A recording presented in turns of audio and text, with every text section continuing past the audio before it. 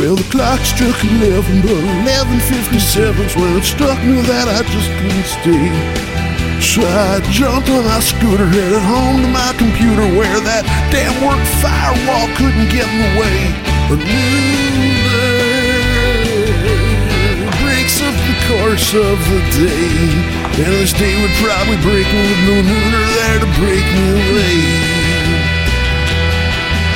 The nooner's like a band-aid on the gravestone of the USA. The gravestone of the USA. Oh, wow. Whoa. That's so prophetic. That's amazingly prescient and terrifying. Yes. Oops. Shoot. I just pressed a button I shouldn't have. Good morning, everybody. Welcome to the Smodco Nooner podcast. Something like that on the Smodco Internet Radio Network. It's been so long since I've said that I forgot what to say, but I still do that every week. I don't blame you. Yeah, especially since, that idiot in charge of programming didn't do anything to fill your time slot last week. Oh, really? Oh. I forgot. I'm sorry. No worries. Surprise. Yeah, it's Will Wilkins on the mic today. We're just doing a tete-a-tete remotely. We're looking at each other on little screens. Good morning, everybody. If you want to join us, we are on the Twitter machine. That's Nooner Podcast. And you can email us at noonerpodcast@gmail.com. How are you doing, Will? I've been better, Marty. I've been better. Yeah. There's lots of stuff going on in the world. I can't look at the news. I mean, for some reason, I'm giving a shit about Ohio's 12th district today. We're going to do 2 hours on Ohio's 12th and really get into, what is this young buck who's trying to turn that seat into a blue seat, this Danny O'Connor. The thing that kills me about this is that, here is a guy who, good for him in the fact that he's challenging the establishment, especially since it's a seat that's been carried by Republicans since 1983, and he's got a chance. But then suddenly now there's all this national looking and pressure on the campaign. That's got to be a real bitch to deal with. Yeah. Yeah, it's gonna be a very interesting season. I mean, like you said, there's so much freaking news to talk about, like the Manafort bullshit and the Mueller investigation, and it's hard not to just watch it, like just always have it on, and I kind of do, which is I think it's polluting my brain.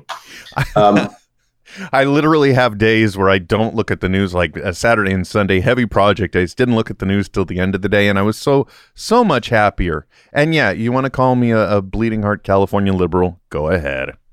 Yeah, you bleeding heart California liberal.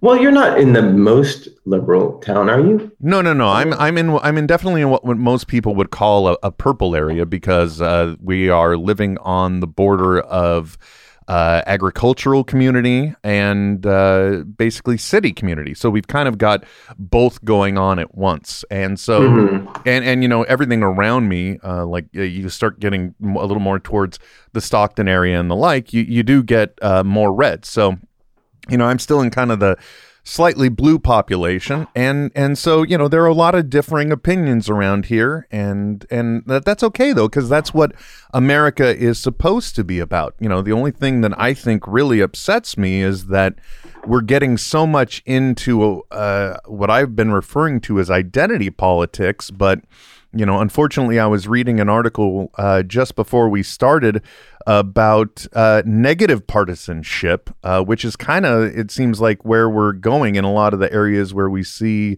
the president, campaign rallying both for himself and other regional candidates. So that part's kind of upsetting to me, because I can't believe that there are people that would despise me just because of my political views, I guess. Yeah.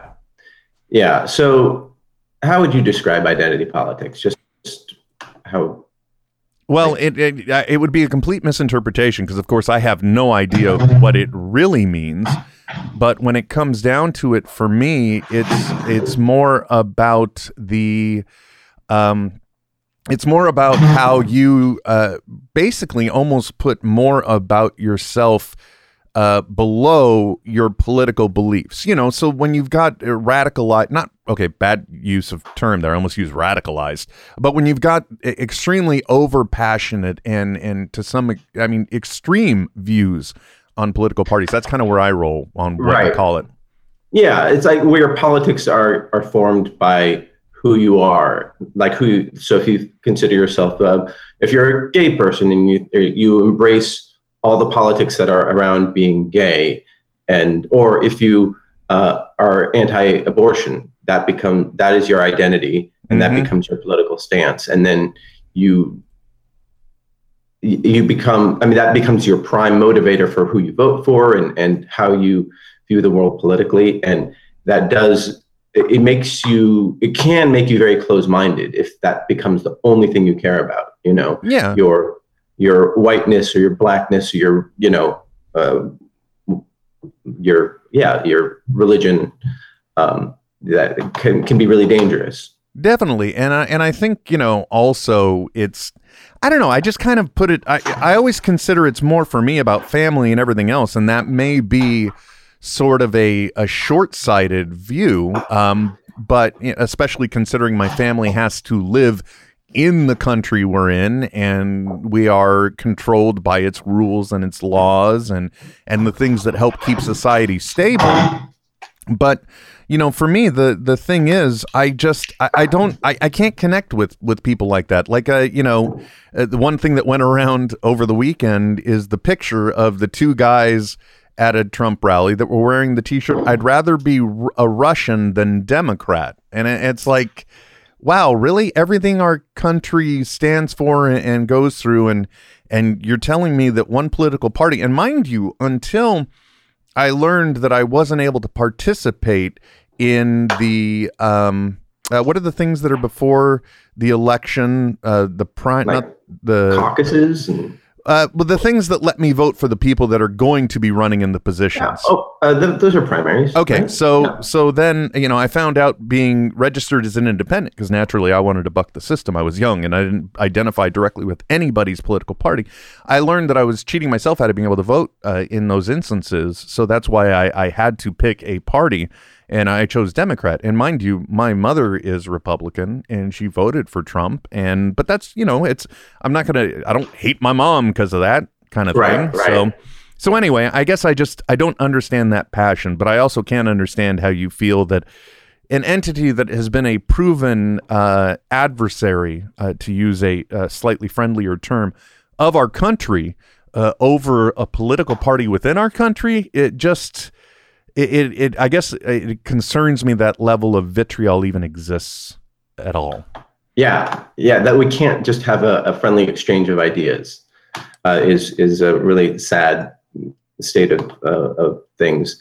Mm-hmm. And then, it just goes, like, it makes me think of like this batshit crazy QAnon phenomenon. Are you familiar with QAnon? So, it was started last year by some shadowy entity. It could be one person, it could be 4 people out there, but they claimed to be a high-level government official and who called himself Q, and who dropped out of the government and claimed to have the whole inside story as what is truly going on in the deep state. And so, it started in 4chan, then moved to 8chan because you can't trust 4chan. And now they have a presence on YouTube, and there's a whole a couple subreddits dedicated to them. So, and they've accused the CIA of being Kim Jong-un's puppet master. So he's actually working for the CIA. They accused the DNC, the Democratic National Committee, of using MS-13, the Central American gang, to assassinate Seth Rich, who was killed in I think a botched robbery couple of years ago. And they think that the Clintons, the Obamas, and George Soros are running a child sex trafficking organization. And they even are you sure? Are you talking about Alex Jones instead? I'm confused.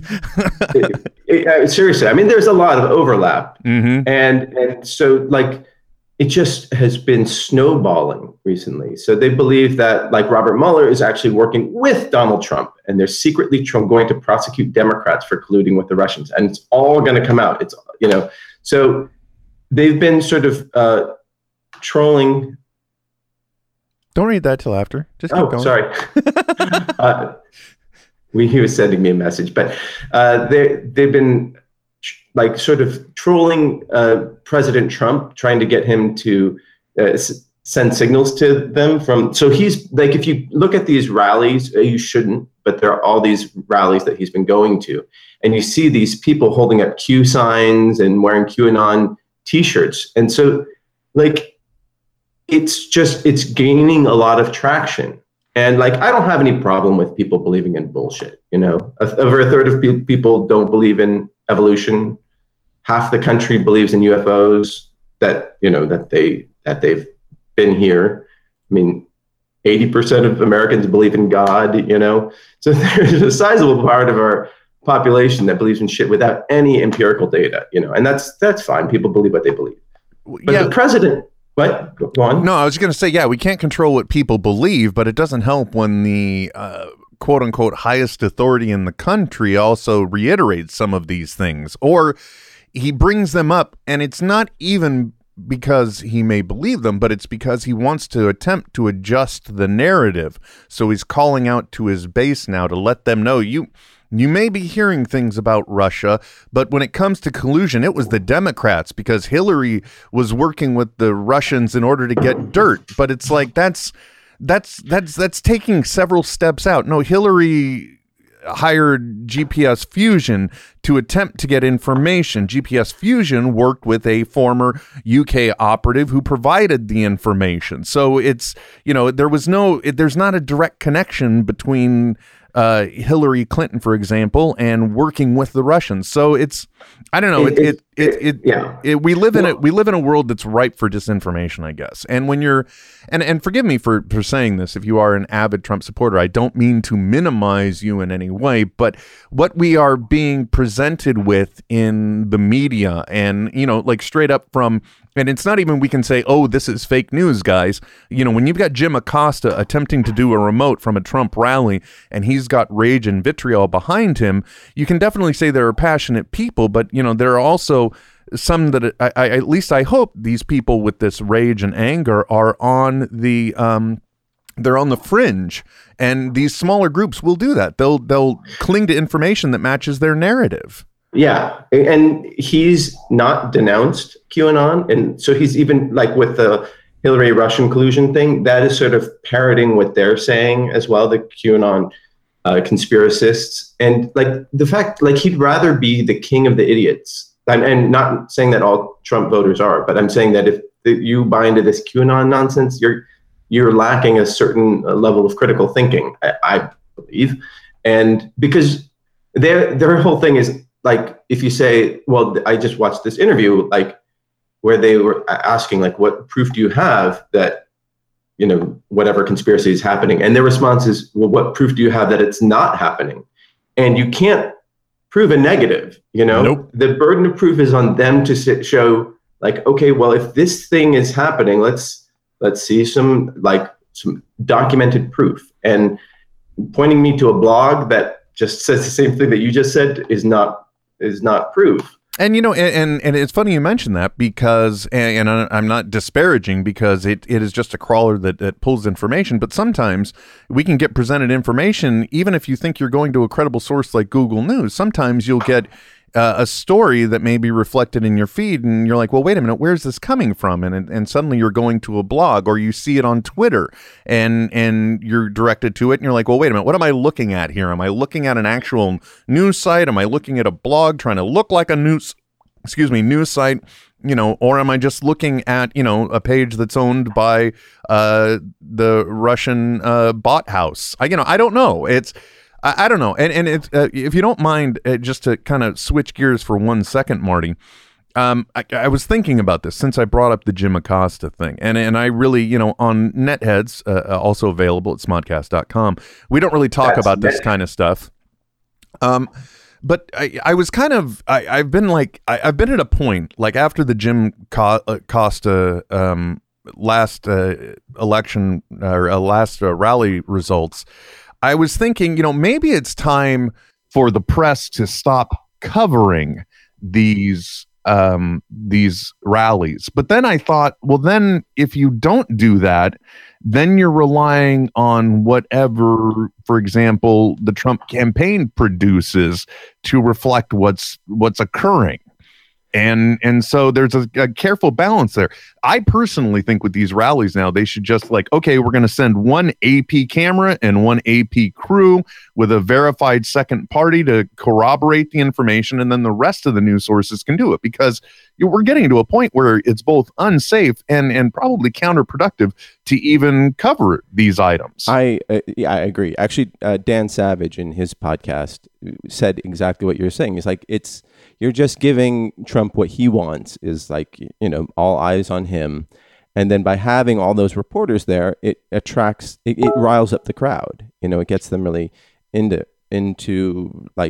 it when he says the press are the enemy of the American people, and having them there just gives them a target, and they're all in these sort of cages, basically, so they're just being poked and prodded at like they're monkeys in a cage. And all that talk about civility, yet you've got people being as uncivil as you possibly could be, right. With a particular news organization. I don't know. I guess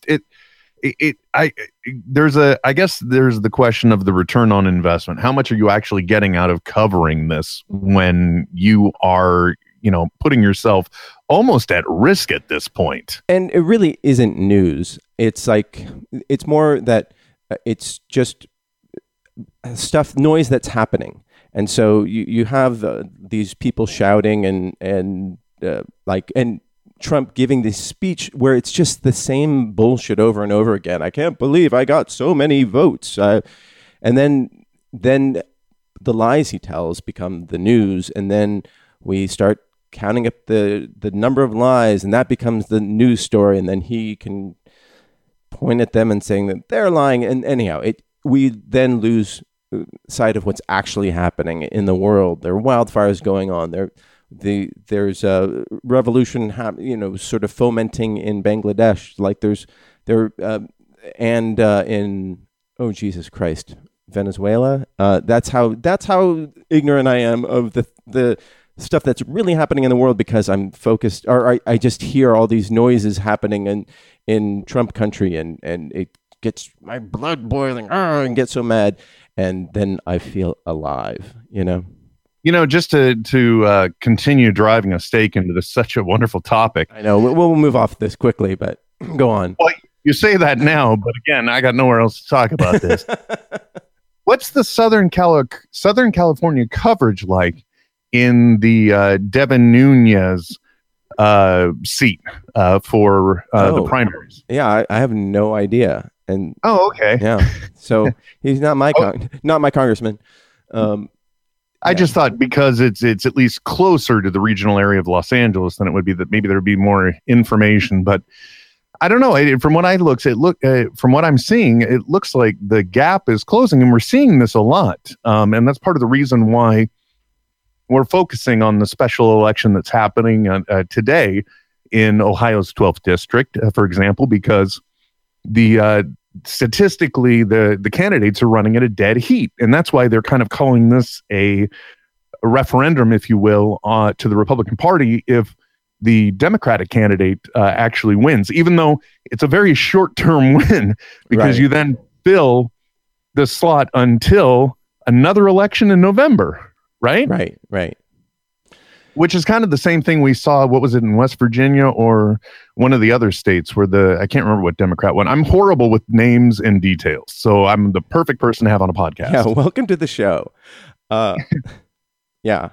I don't know. Darren Husted, he just posted a diagram of what QAnon believes, and you can look at that at noonerpodcast.com. Awesome. Yeah, and it's very insane. But yeah, the thing is, if you give anything enough air, people will believe it. So if you say anything like planes are spreading mind control chemicals through the atmosphere, and if you say it enough times and you have enough people in positions of influence saying it, then a portion of people will be like, oh, huh, yeah, I sure do see a lot of planes in the sky. Like, and then they start to buy into it. And I just wish that we didn't give as much air to the shit that gets on the air, you know? Fair enough. Yeah. But well, I guess my next question would be then, because currently I live in a world where, depending on the way the winds blow, if you will, it's a question of how smoky is the air going to be today. I don't know what it's like in the Los Angeles area, because you guys have Mendocino's north. Yeah. Is it all up here, or there? Right now it's all up there. So California is a very big state. We live around 350 miles away from each other, you and I, and then but a couple hundred miles north of you is Mendocino County, where the largest wildfire is happening in California history. And it's over 280,000 acres have burned so far, and I don't think that there's any relief in sight. And it's because that California, because of our overregulation, we're sending all our water into the ocean. I know, the president told me that. Yeah. So the president, this weekend, one of his 48 tweets was about how California liberals are causing the wildfires. It's just so insane. Like now, I can't believe I'm saying this. In his defense, there was one nearly valid point, and that's that the Forestry Service and the parks may not have been adequately controlling tree growth and tree population. So, in that respect, he's right. But the statements that we've got. We don't have enough water to battle the fires because it's being diverted. That part is nonsense. And I'll tell you, Marty, that particular tweet, I've actually put myself officially, potentially on the enemy list because, and I've never done this, but I responded to the president's tweet. And I just basically, to summarize, said, I find your statement offensive and extremely tone deaf. People are fearing for their homes and their lives. Help or shut it. Yeah, good. And what happened? What was the response? Well, so far I haven't received any death threats, and I've gotten over 200 likes on that one, so I'm willing to roll with it. But I guess the instant thing to do there is also to put a response below there to tell people to check out my SoundCloud, but I'm not going to do that. But I don't know. It's every morning now I wake up and it's either I feel like I'm on Krypton because the rising sun is glaring red through the smoke. Yesterday, it was so thick in the air, it looked like a very light fog, and you could smell. You're getting campfire. You're getting that, but that's not the car wildfire, is it? Or is I don't know. It's what originally it was Carr. Now it's probably the Mendocino one. And if the airflows go in a clockwise pattern as they always seem to be depicted, then that means in the morning early morning it's going to pick up the Mendocino air, bring it down around our way, and then we have to wait for the later temperatures where the winds then begin blowing west again, and then we might get a clear day. And it's just. And the thing is, like you mentioned, I'm 350 miles from you roughly, but I'm also probably close to a minimum of 100 miles from where any of the fires are. And this is what my reality is. Just think about being in those areas. I mean, I've got this amount of distance, and I'm getting.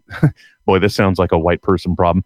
I've got or a privileged problem. I've got, my peach tree has got a few peaches on it, and I brought one in today that was ripe, and it is covered with soot. So, air quality is shot. People are running for their lives. People are dying. It's a horrible thing, and it's just amazing in this day and age that we can still have these type of issues. And I think Kamala Harris tweeted that there's only been like 12 days out of the entire year, or 12 weeks, where there haven't been fires in California. So. Yeah, it's concerning. And it's not going to get better. I mean, I'm really worried that something's going to happen out in Southern California. This year has been merciful.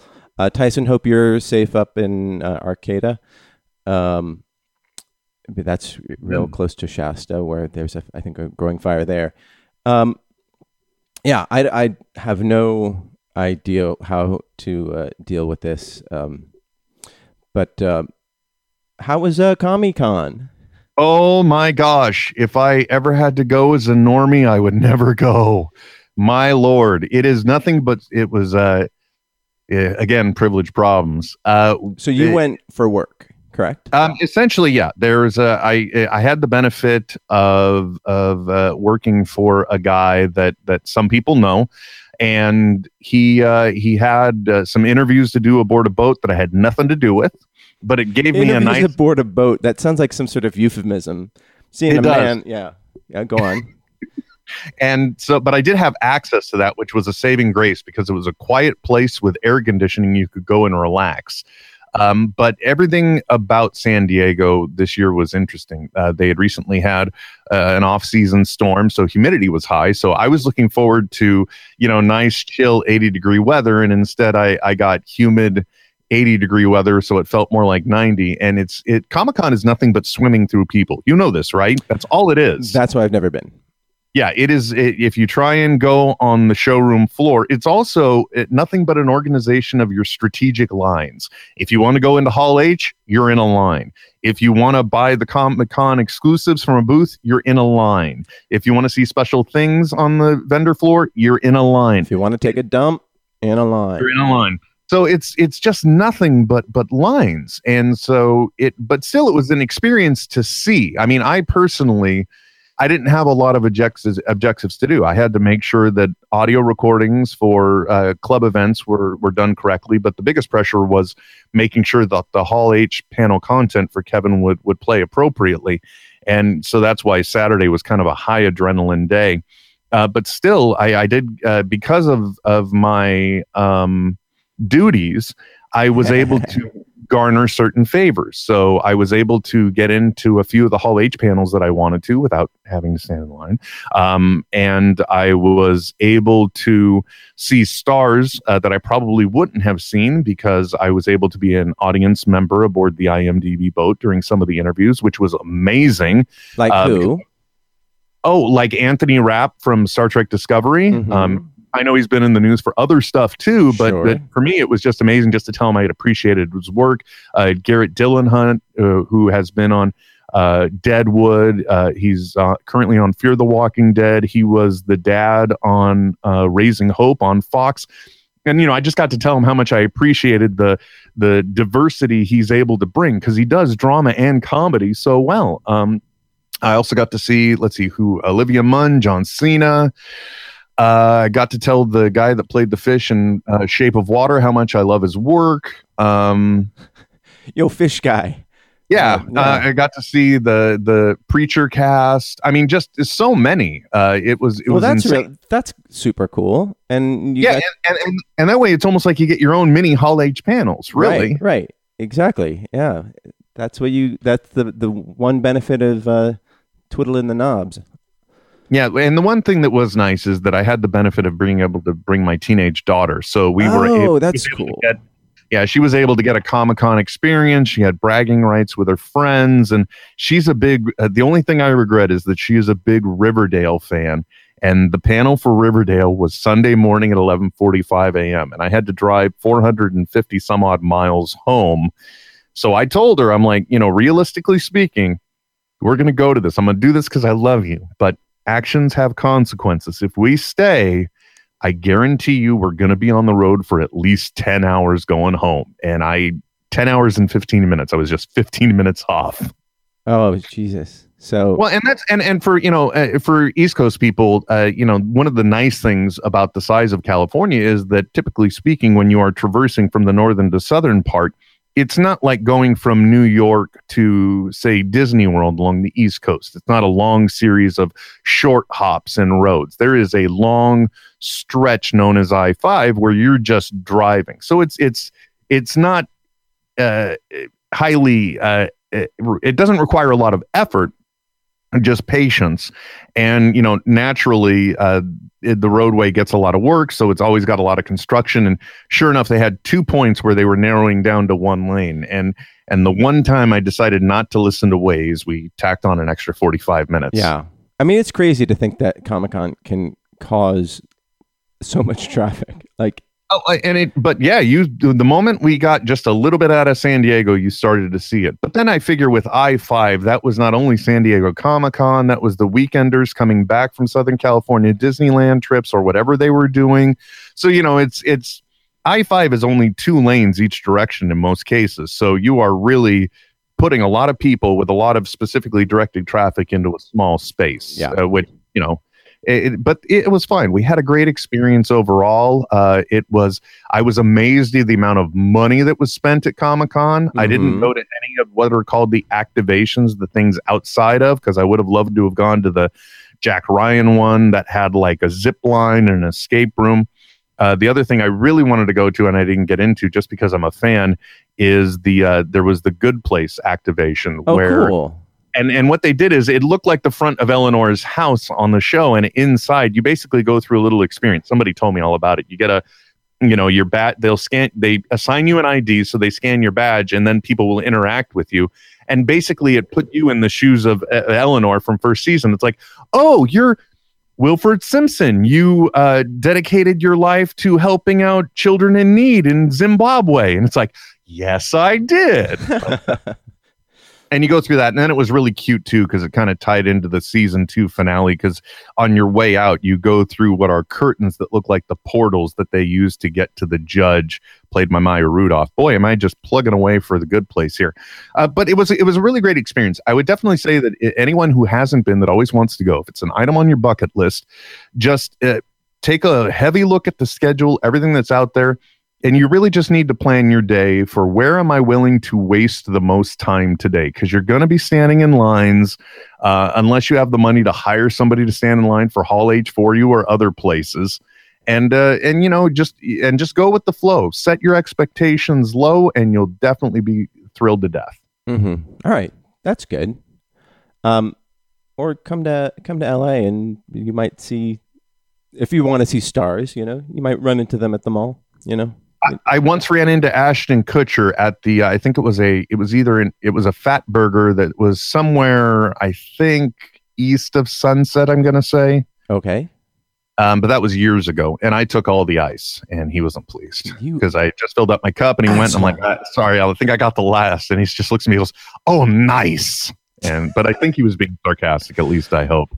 Actually, even the building I was working at the time, which I think was like 64 Sunset or 65 Sunset, I once saw 2 of the 3 guys that played the nerd triplet, not nerd triplets, but the 3 guys that were the nerds that were basically causing the bad shit in, I think, season 4 of Buffy the Vampire Slayer. So really, you can just see people. I mean, I saw Karen Gillan at the Hollywood Bowl 2 days ago.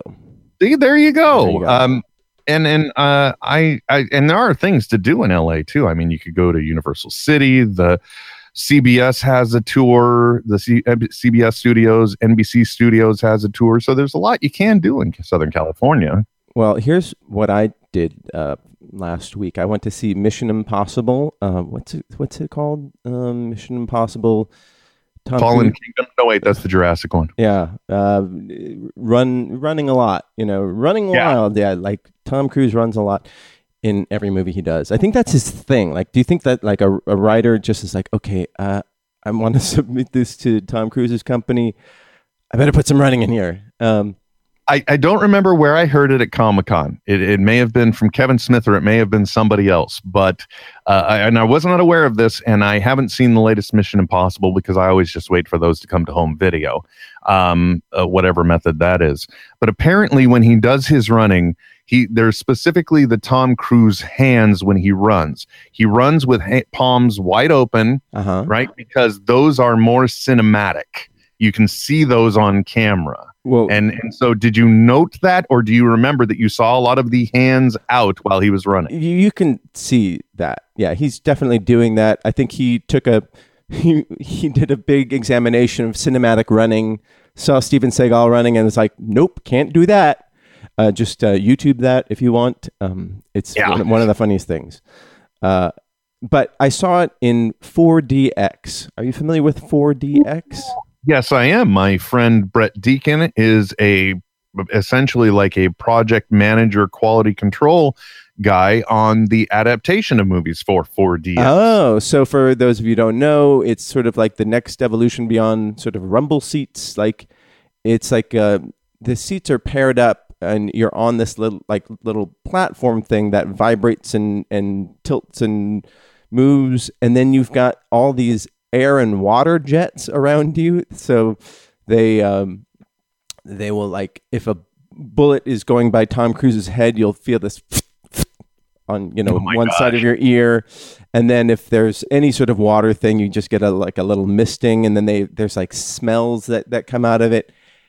And I was like, oh, that'll be neat to try. And I was during the helicopter chase, like I was just giggling because it's incredibly violent. They don't tell you how violent it is. I mean, there's like a 300-word sort of disclaimer as you walk in that nobody reads, but it is like my parents would have had heart attacks like if they were on it. Like it's really fun. It's definitely not something I could take my wife to, because if you've ever been to, I'll just compare it to the Disneyland experiences. I know there was Honey, I Shrunk the Audience. There was a Bug's Life experience, and that kind of uses the same things. It uses airjet and atmospheres, and there's always some point where they find some reason to have the seat poke you, and that part you can't stand. Yeah, when he's getting punched in the gut, like you feel like these things get like going into your back. But it's like so much is like the basic thing is just the seat vibrates. So like if somebody slams a car door, like you feel it in your butt. And like so that's going on like constantly. It's like somebody is trying to translate the movie to your butt. Like so that was a little annoying, but it was like I would see every Mission Impossible movie that way. You know, there's I'm sure you're familiar with the actor. His name is Dan Fogler. So he's been in, like most recently, the Fantastic Beasts movies. I think he's got a part on Walking Dead this season, or had in the past one. You guys have seen him, trust me. If you saw Fanboys, he played the guy driving. So he's done a lot of stuff. He has an entire podcast dedicated to, amongst other things, recapping his 4D experience for movies. And that's all it's about. His what experience? His 4DX experience. Oh. Yeah. That is so funny. Yeah. So apparently he, I'll just say he gets very medicinal. He'll see the movie and then talks about it. That's amongst other things too. And now it's kind of unofficially sponsored by the 4DX people as well. Oh, that's awesome. Like if you like, it definitely requires somebody who's like, it has to interpret like, okay, what is the chair going to do when he flies out the window, and then I guess your friend gets his team together and like, all right, let's shift it this way. Let's vibrate. Yeah, I think that's the general gist of what he does. And the only thing that was disappointing is that I was so concerned about getting to my tech check for Hall H on Wednesday that I had to bail out of an ability to at least tour the 4DX experience. So I would have been able to see like the demo reel both for that. And then they have a different one, which I can't remember the name of. And it's not the same as the 4DX, but what it does do is it extends the movie experience to all three walls within your vision. So you have the primary screen like you see it, and then also it extends the content out to two more screens. So it tries to fill your entire visual spectrum. Wow. That's intense. Yeah, and I think Black Panther was one of the first movies in a wider release for that, and it sure looked cool. But again, I haven't seen any. I'm waiting for them to open not really waiting, but because even if they open a 4DX theater in San Francisco, that's still like 60 some odd miles for me, and that's a bit of a ways to go just to see a movie. Yeah, and it is like twice as much too. So yeah, exactly. Yeah, but look at everything you get. Listen to the review you gave, man. I know. It was. I felt like just like a kid. It was cool. Except the smells. Like at one point there's like gas spilling out, and they just sort of spray some sort of random smell. So it's just like it smells nothing like gasoline, thankfully. But Jane just sent this thing in. So Rotten Tomatoes did a study, and they found that the more that Tom Cruise runs, like the more money the movie makes. So really, yeah. So they haven't factored in Fallout, but basically Mission Impossible 3, he runs 3,200 feet. And I mean, I guess that did really well. Yeah, that was one of the biggest box office hits. Ghost Protocol, that made over $200 million. That's when he runs over 3,000 feet. War of the Worlds, 234. Anyhow, so his biggest grossing films have been the ones where he's run a shitload. Well, yeah, because they just want to see somebody being more athletic than the average people. But you just believe him that he's got someplace to be. Well, it's all that Scientology energy that he's able to tap into, and because he's Satan free, he can just, he can run for hours and hours. Yeah, because I think the one you're talking about, Ghost Protocol, it had this gigantic scene where he's running from a far point all the way up, and he runs that over and over. It's like, yeah, whoa, yeah. And for this one, it's almost a parody of himself. He's running so much, and then there was of course the big jump where he actually broke his ankle, and it was kudos to you, Mr. Cruise. I don't necessarily want to be his friend, but I sure do like his movies. Well, that's good. Yeah, I've like I said, I've enjoyed all of the Mission Impossibles at home, and I remember it wasn't Ghost Protocol, but it was the one before it, I believe. That just randomly I decided to watch it, and my daughter Emily watched it with me, and she thought it was really cool. But at that point, we were at the fourth movie in the series, I think. So then, running it back to the third one, she wasn't impressed. So it's kind of like these newer ones are the ones that caught her attention a little more, I guess. And if you think about it, it's because it's more. I think it was with 3 where Cruise really amped up the outrageousness of doing his own stunts. But yeah, I think the one the Ghost Protocol. What was that big one? It was him strapped to the side of a plane and blew out an eardrum. And you said in this one he did. Was it the building jump we see in the promos that he broke his ankle on?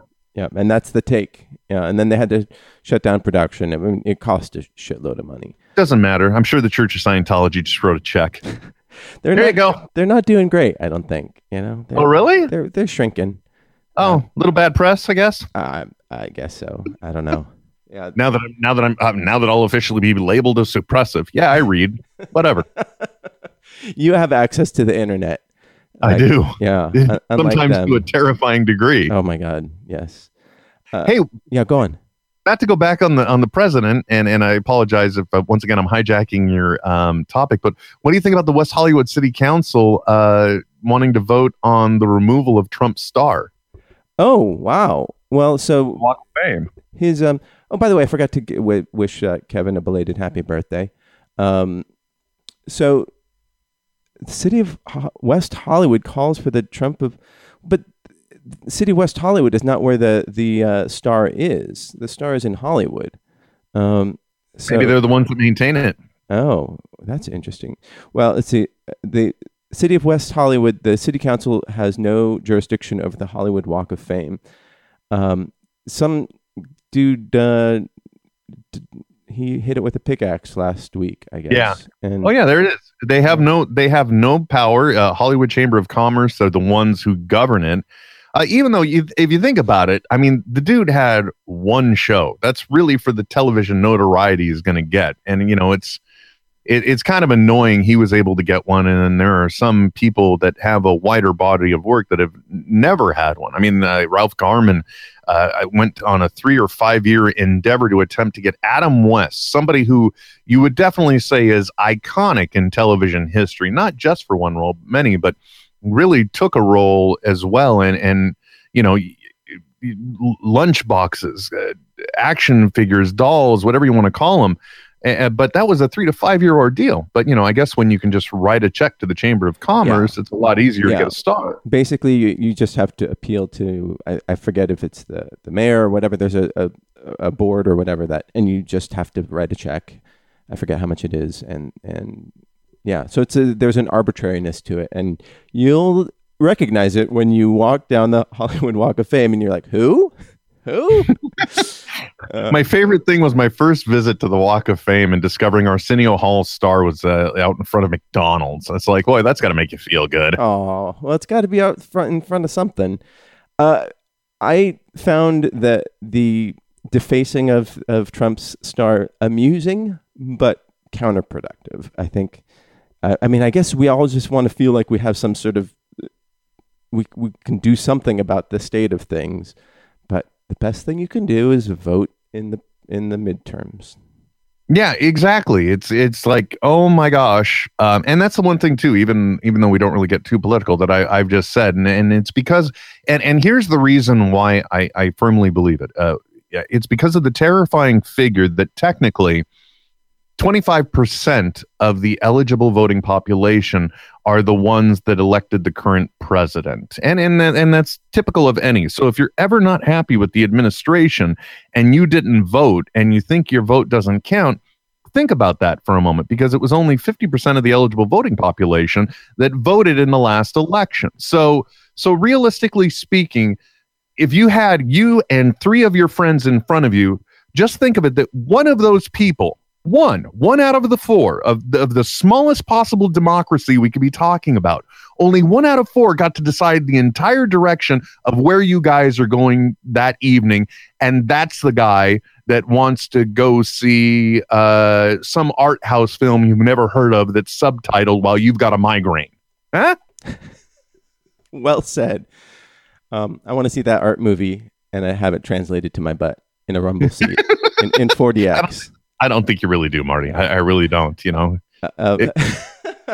because French in the natural butt translation, it just does not carry well. Oh, well, okay. Noted.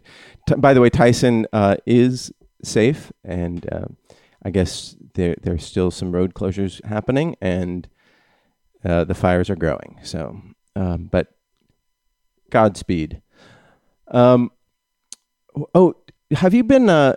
we were talking earlier about video games. I mean, not video games, but CPUs. And I've been looking at different graphic cards, and I realized I don't really play games that much. I talk about them, and I follow them, but I don't have time. Do you have time to play video games? No, I really don't. As a matter of fact, I did go ahead and load up Fortnite just so we could talk about it on Netheads and I could have some experience with it. And that's the first time I've actually booted up a game in a long time, because I really, between what is essentially 2 jobs, 2 kids, and a household to not manage. My wife does that very well, but do the upkeep on. Like I burned at least, collectively speaking, 4 hours replacing my water softener and installing a whole house water filter. You got to dust the peaches, get the soot off them. That takes up time. Exactly. Well, and during the preseason, you also have to beat your peach tree. I don't know if you know this, and I've bored this. Is that another euphemism? Not a euphemism at all. Although Trent always wants to treat it as one. No, you and I'm seeing the benefit of it now, because in previous years the tree was overgrown and overgrowing. So this year we did a lot of trimming back, and so I have a very controlled peach population. And the idea is that every blossom could potentially become a peach. So what you do when they're about nickel or dime size, you want to thin the crop so that way you get a larger yield or size of the peach. So you get less peaches, but greater volume per peach. So you have a more desirable product.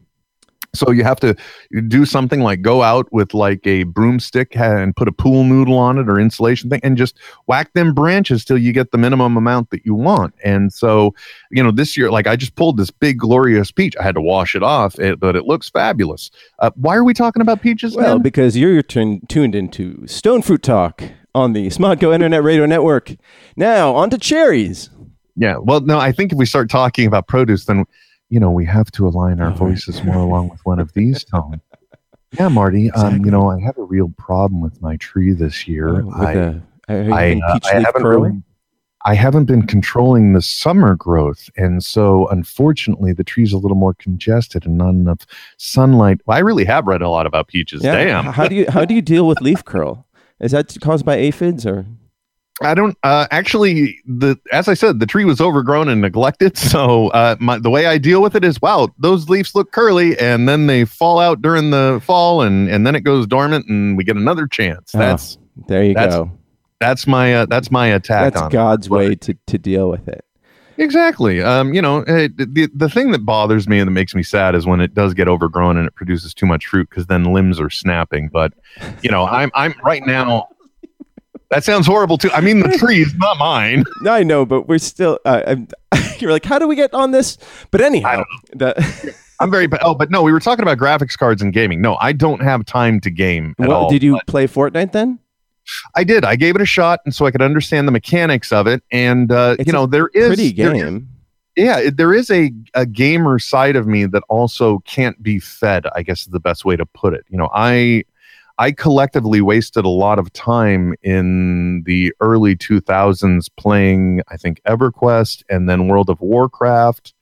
And, I have one of those personalities that is able to be fed by the instant gratification of these small hollow victories, because they don't exist in the real world and they don't translate to anything. But hey, I just completed 5 quests in the last 2 hours and look at my loot. And then, when I finally put all that aside, because I had kids and obligations, I realized, wow, that was a lot of my life just gone. So I really try not to feed the beast. But like I won a Xbox 360 in a contest a few years ago. So, each Christmas there was a new Batman game. So my family would get me that. But that would then lead to me using the rest of my Christmas break / vacation just trying to play the game. And it's like, I guess my point is, when you're trying to accomplish something and you have to worry that it's getting to be 1:30 to 2 o'clock and you don't want your wife to wake up and find you downstairs playing video games, it's time not to play video games, right? Yeah. The bad thing about Steam is that the downloading service is that it tells you how many hours you've played, or maybe that's a good thing. And I was like, I played 130 hours of what's it called, Skyrim. Like, I have a problem.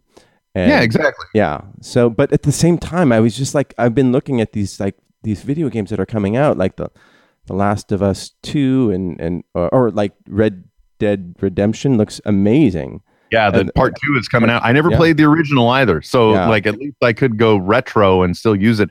And I guess the other question that a lot of people have now is like, what's the best way to go? I'm not into the console gaming systems because of their limited lifespan and my lack of understanding on them. And, I'm one of those people that I'm more about PC gaming because I can understand PCs and you can repurpose the equipment more. Like if you get a really high-powered gaming system, then you also conversely typically have a very high-powered video editing system or audio editing system, anything with render time. So, there are benefits and trade-offs there. But when it comes down to it, I used to be all about learning about the latest processors and the latest graphics cards and knowing what's hip and what's great. But, now I'm just more focused on doing processors. Stuff. Yeah, so it's about, for me, it's more about, well, do I want to go with the latest, i3 or i7 Intel chip, or is the Ryzen 7 really like all that in a bag of chips like people are saying, So that's kind of the place where I'm at with computers now. Yeah. Well, I mean, I just think like I could have spent 132 hours to learn to play the guitar, and I didn't, Right. I still don't know how to play the keyboard, and boy, I wish I could, because that way I have an ukulele. I could learn how to play the ukulele in that time. Yeah, I could learn how to pronounce ukulele. See, I probably set some people off, but apparently I'm one of those annoying people. I'll call a Matthew and not a Matt. I'll call a ukulele an ukulele because I learned that's the way you're supposed. I'll say yin and yang. It's not yin and yang. That's me. That is you. But if people like. Like I was looking at the Spider-Man game, it looks like a freaking movie. Like right? That's so, but you can play PlayStation on a PC. They have this streaming service now. Really? Mm-hmm. That don't feed the beast. I've already told you. Look, you're like saying, hey, Mr. Heroin Addict, I don't know if you've checked it out, but there's a cool opium den over there that you can actually get access to. You can. It's a 7-day free trial. Like, Shut your mouth, Marty. I'm just saying what it is. You can try it out. I think I'm going to take a hard pass on that. I'll send you a controller. You'll get started in no time. Just try a couple hours. It's no big deal. I'm an enabler. Your wife is asleep. The kids they're fine. They're fed. Yeah. Well, we are going to, I think, wrap it up. We have. Alrighty. We both have things to do, and next week, I think. Let's see. Cassandra was out of town today, and let us know what games. There's oh my God, YouTube. I'm sorry. Tyson just sent in. He has a YouTube channel where he documents the games he plays. So that's very cool. That's a way to repurpose content, especially if you can get enough views to get some monetization out of YouTube, even though I've heard that's really not where the money is. It's more along the lines of getting someone else to sponsor you and they carry your load. But hey, what do I know? I don't know. I don't know how to make money. That's been my big problem in life. I'm preaching to the choir here. Yeah. And then I woke up the other day and realized I not only have to plan for 2 retirements, but I've also got potentially 2 college educations, 2 weddings to pay for, more than likely 2 assistants with down payments. And I just look at my kids now and I'm like, look, I'm going to tell you something. My 4-year-old doesn't understand what I'm saying, but I say, I'm going to tell you something. Don't do like dad does. Take 10% of everything you make and just put it away. 401k, max that out for contributions. Don't be like me. And I hope they're listening because Dad's not joking. I think if you come away with any takeaway from this show, that was it right there from our guest MERP, Will Wilkins. Thank you so much for joining us. Everybody, save your money, max out your IRA, and match your contributions into the 401k, whatever. I don't know what those mean. There's just things that people say to me and I ignore, but don't do what I did. And please make sure you're registered to vote. And if you have the opportunity, go out and vote. Your vote counts. Don't let anyone tell you different. Don't fool yourself into believing otherwise. You don't want to let one of your 4 friends decide the night. Yes. And email us your stories and questions, and we will see you next Tuesday. If that fuck. Time to if that fuck. Time to if that fuck. Time to if that fuck.